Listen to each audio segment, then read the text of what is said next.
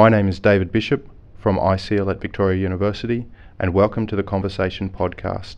I am speaking with Andrew Locke, the most accomplished high-altitude mountaineer in Australian history, who has recently written a memoir about his experience, Summit 8000, and will be appearing at the Melbourne Writers' Festival later this month. Andrew, welcome. Let me start by asking, which was the greater challenge, climbing all of the world's 8,000 metre mountains or writing Summit 8000? It's a fair question. I think at the time they both seemed the harder of the two. This is my first book, and it took a couple of years and a few false starts. And it was certainly a challenge, although a very enjoyable challenge, and just as enjoyable as climbing the mountains themselves. Great. Now I'm curious, because everyone I speak to says it's one of the most difficult things that they've ever done in writing a book. I'm not a particularly introspective person, and what I found is that the book forced me to be that. I had kept very comprehensive diaries through all my expeditions. I had really detailed notes to refresh my memory.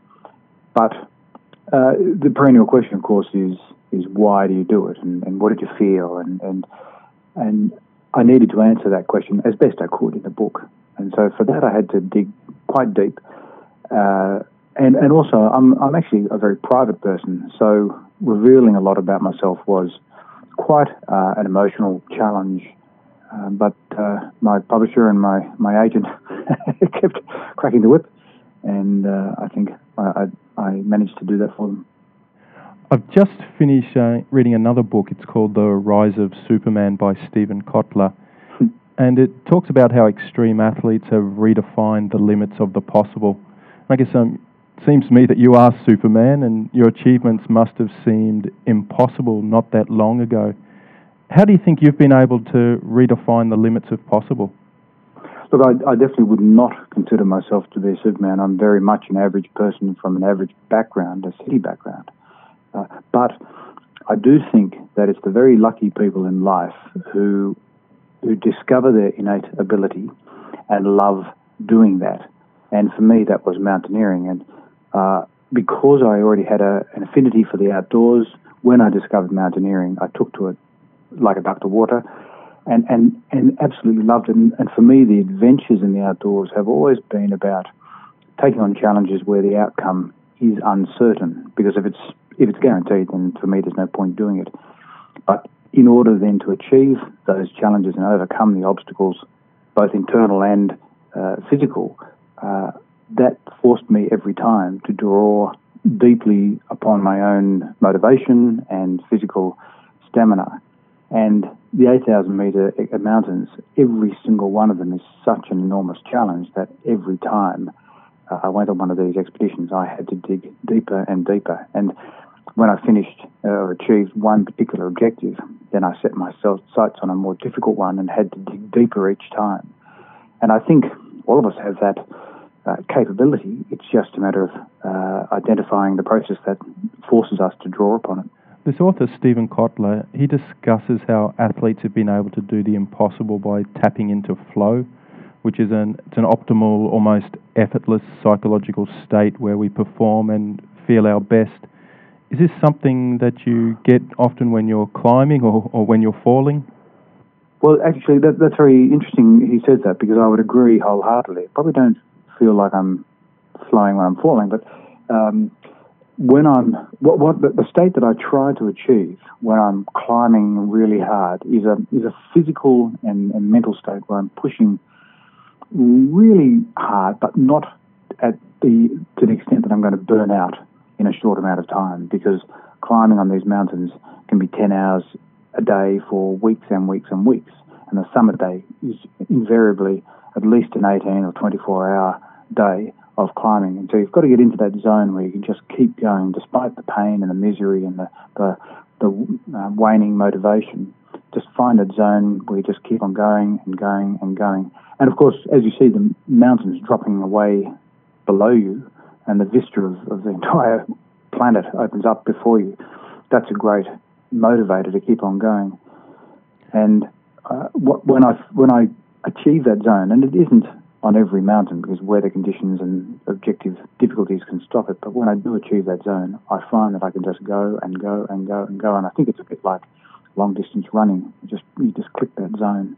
Yeah, I guess why I mentioned falling, because he also describes it that, you know, when everything's happening very quickly around you, but there's also this kind of like the world slows down and you can see all the options. I need to grab here, I need to open my legs, I need to do this and that. So I was just wondering whether you also get that psychological state when there's maybe a more dangerous instance during your climbing.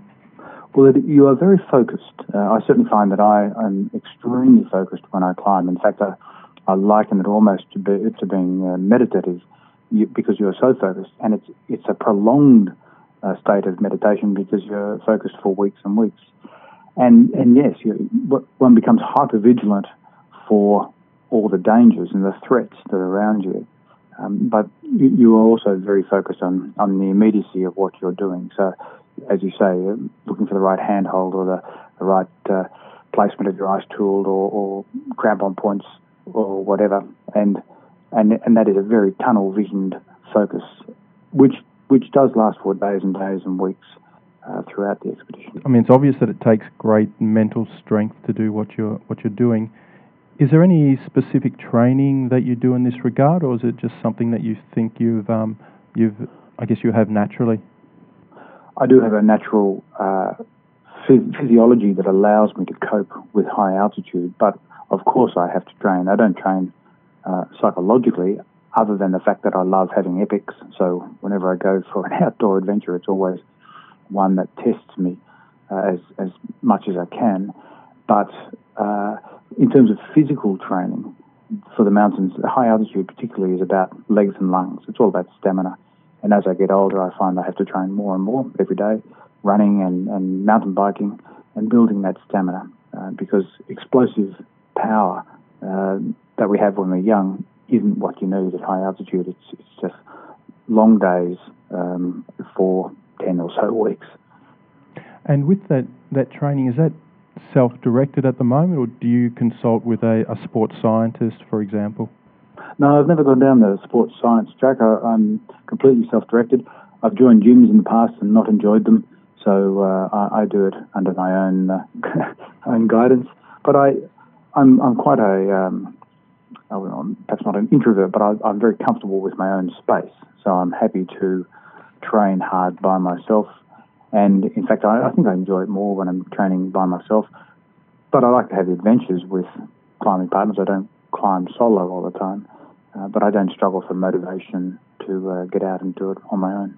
And what about, I guess, in the climbing world? You know, right at the beginning we were talking about the limits of possible, and I guess as we get closer and closer to those limits, is climbing becoming, I guess, more professional with other climbers using sports psychologists or nutritionists or sports scientists, etc.? It may well be. I haven't come across that. It's certainly becoming more commercialised and more available to less experienced people through the use of guides and support Sherpas. There may well be extreme athlete climbers who do seek that sort of professional scientific support, but I'm not actually aware of it. I was surprised that in your book you describe yourself as not a supreme athlete, but even though you might not see it, I see a lot of parallels between you and other great athletes. For instance, there is a controversial theory that you need 10,000 hours or about 10 years to become an elite athlete, and this seems to match pretty well with your training for your first 8,000 metre ascent. I was wondering if you could maybe just describe a little bit of your 9 years of preparation to climb K2. Yeah, well, that's a very good point. When the dream to start mountaineering was born, I had seen a slideshow about climbing Mount Everest, and I was so inspired by that vision and that I decided I'd climb it myself. But you couldn't be guided in those days, and I'm not the sort of person who would want to be. So it really became a matter of project management. And so whilst the end goal for me was climbing Mount Everest, I had to break that down into achievable chunks, the first of which was to learn how to rock climb, which I did in Australia, and I climbed fanatically in Australia for a year before travelling to New Zealand and transferring those rock skills and rope skills to the alpine environment.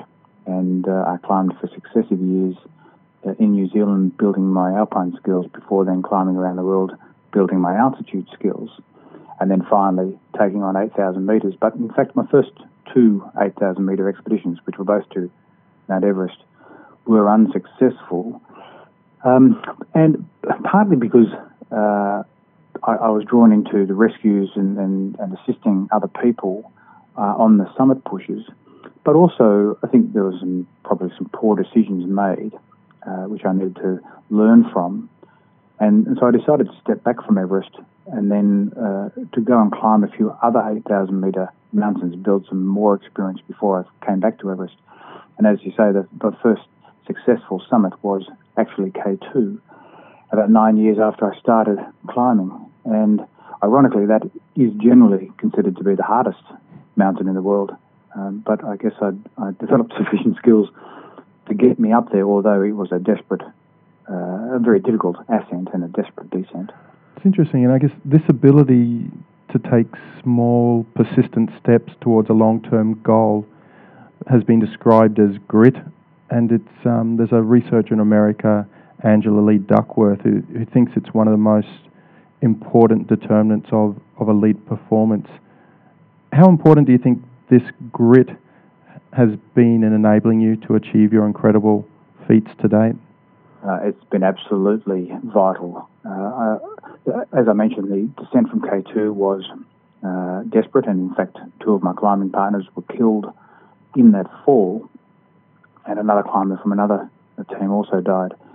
And whilst I didn't actually identify it at the time, I think I was affected by those deaths, and my motivation waned a little bit just for a couple of years. And I still kept climbing, but I then didn't succeed on the mountains I went to. And I made a conscious decision that I would either start succeeding or take up a different activity. And with that conscious decision that I would simply not give up when I was tired, sick, exhausted, scared, whatever, I would force myself through those stages and only allow myself to turn around when it was either simply too difficult for me or the risk was no longer acceptable.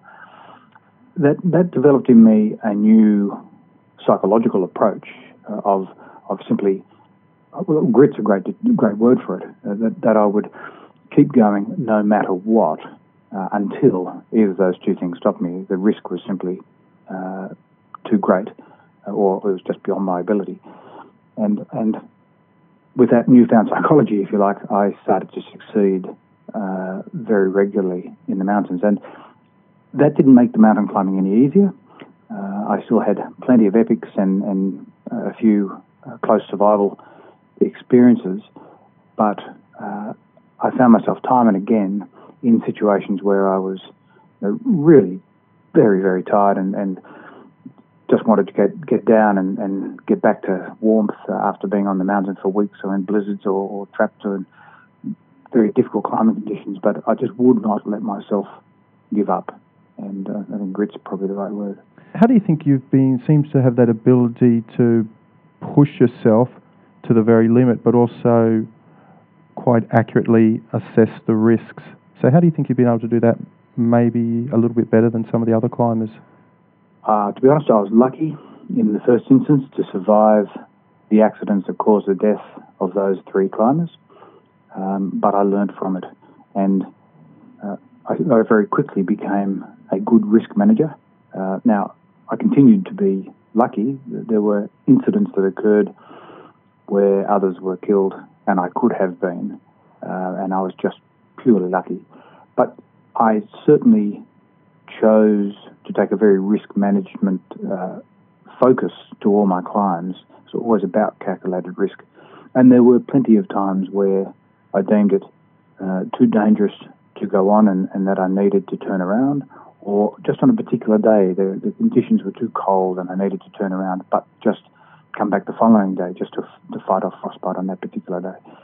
And so that drew the process of climbing those mountains out for a number of years. One particular mountain took me 5 attempts because on several of those attempts the conditions were too dangerous, and it was my own risk assessment that caused me to turn around and go back down and come back another year. And it was always a great disappointment because it delayed my objectives and cost me lots of money and affected all the other aspects of my life. But that was very, very important to me because at the end of the day, they are just lumps of rock and ice.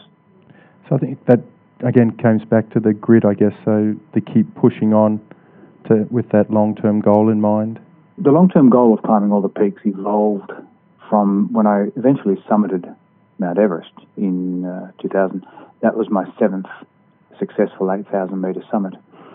And as I mentioned before, I like challenges where the outcome is uncertain, and the end of one challenge is always the starting point for the next. And so having climbed Mount Everest, I looked for the next big challenge, and at the time only half a dozen of the world's elite climbers had climbed all 14 of the 8,000-metre peaks, and so that seemed an appropriate challenge. And I didn't really think that I would be able to achieve it because those other climbers were in a completely different dimension as far as mountaineering elitism goes, but therefore it made it a worthwhile challenge and a project to focus on and to push towards, no matter how many years it took. And the way you've described it, I guess climbing often seems like a solitary pursuit, but I was interested to read that you like climbing in teams, and so I'm just wondering if you can tell me a little bit about, I guess, the team sport aspect of climbing a mountain. Look, I think adversity shared is makes the achievement far more enjoyable. And I don't like climbing in big teams, and I don't tend to enjoy the dynamics of big teams, but small teams of like-minded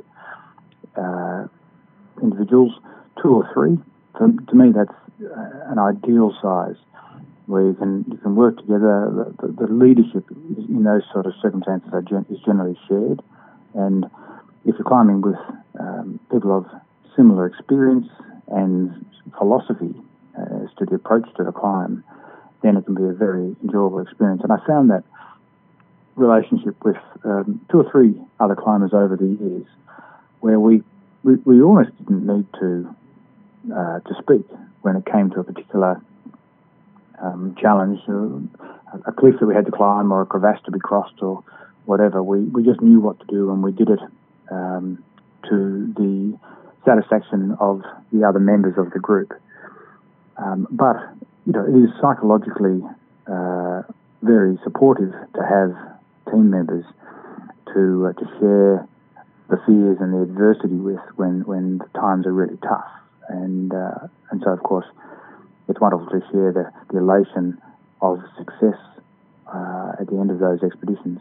I have climbed solo on some of them, and that's a completely different challenge. It's more of a psychological challenge. And whilst there's a great sense of satisfaction at the end of it, and you don't have anyone to share it with, it is not as much fun. One of the hot topics in sport is talent identification. If we were to try and find the next great Australian climber, what sort of characteristics do you think we should look for? Gosh, that's a good question. I'd be looking for people who, under the radar, are out climbing interesting, technically challenging peaks in ranges with little exploration, and who are doing it off their own bat without sponsorship, because they tend to be the ones who have that grit to take on the really big challenges without the need for kudos or a camera in their face. There are Australian climbers out there doing great things in remote and barely known mountain ranges. So Australia already has great climbers out there doing things. I just happen to get a bit of publicity because of the particular peaks I was climbing. But those high-achieving Australian climbers are already in action. Well, thanks for your time today, Andrew. Good luck with the book and also your appearance at the Melbourne Writers' Festival later in the month. Yeah, I'm looking forward to it. Thanks for that.